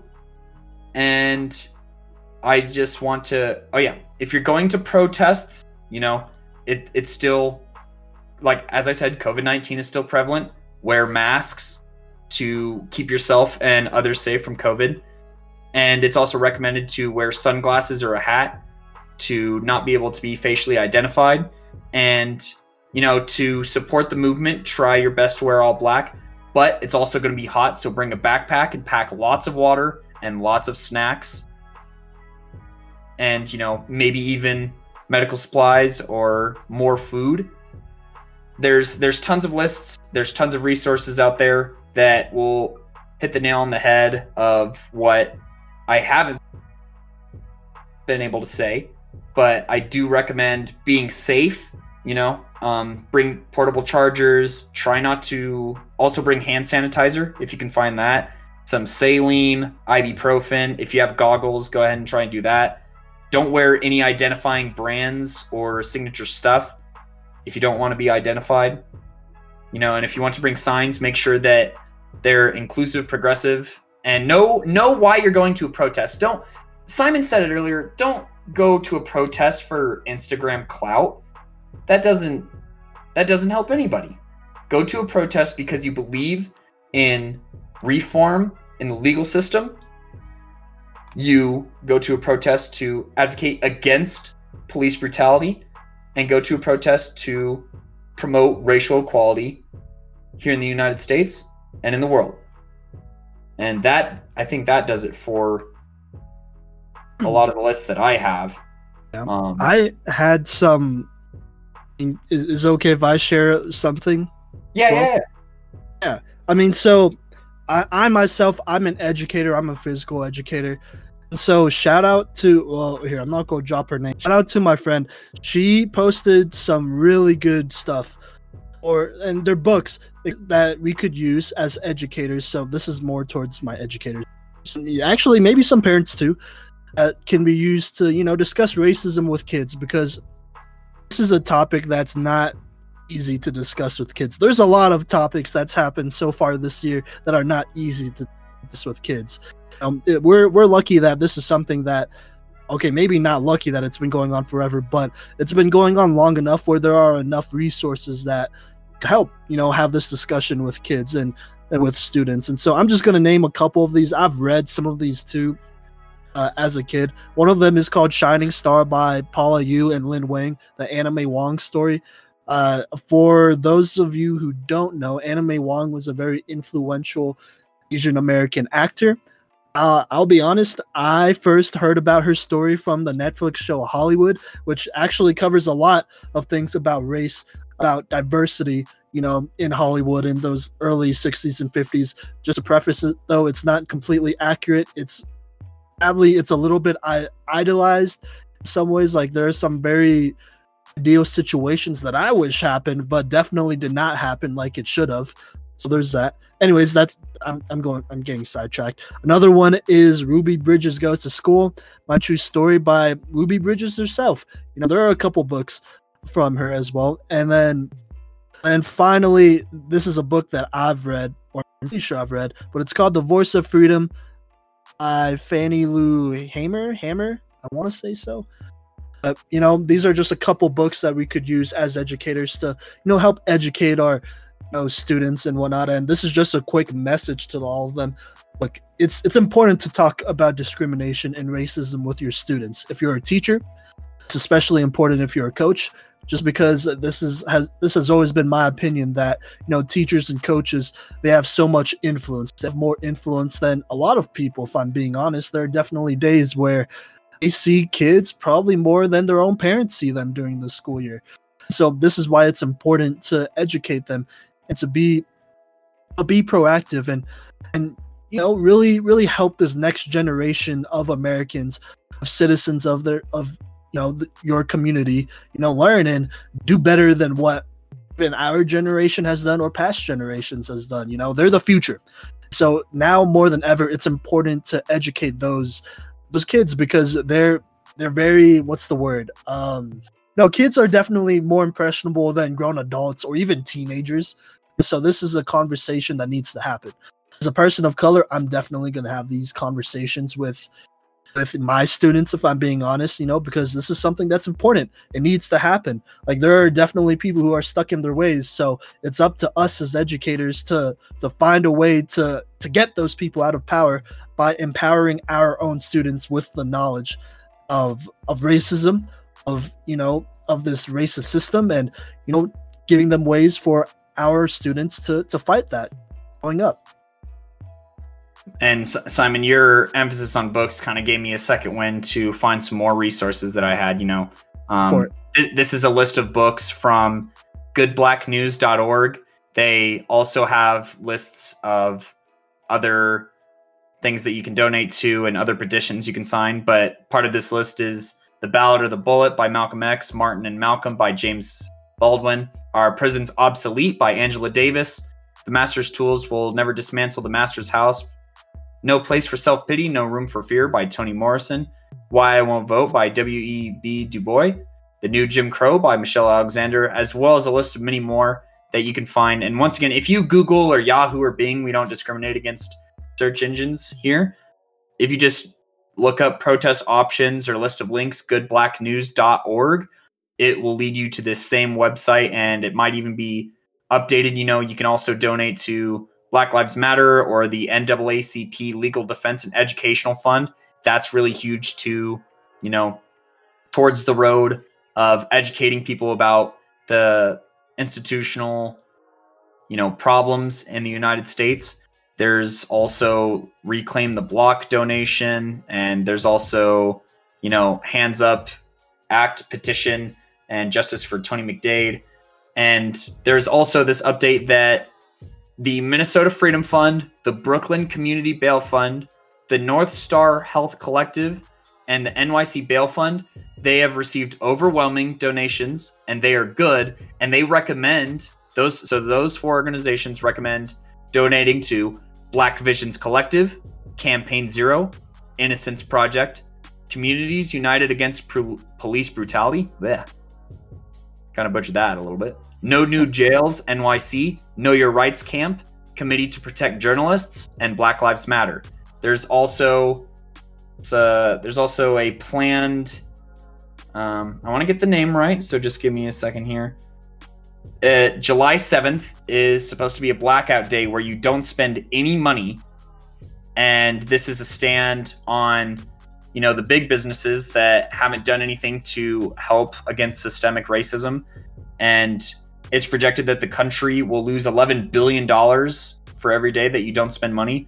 So the more people that we get to participate in July 7th, the blackout day, the more that we can get corporations to listen to us, who are so fond of promoting, these police unions that don't really hold police accountable for their actions.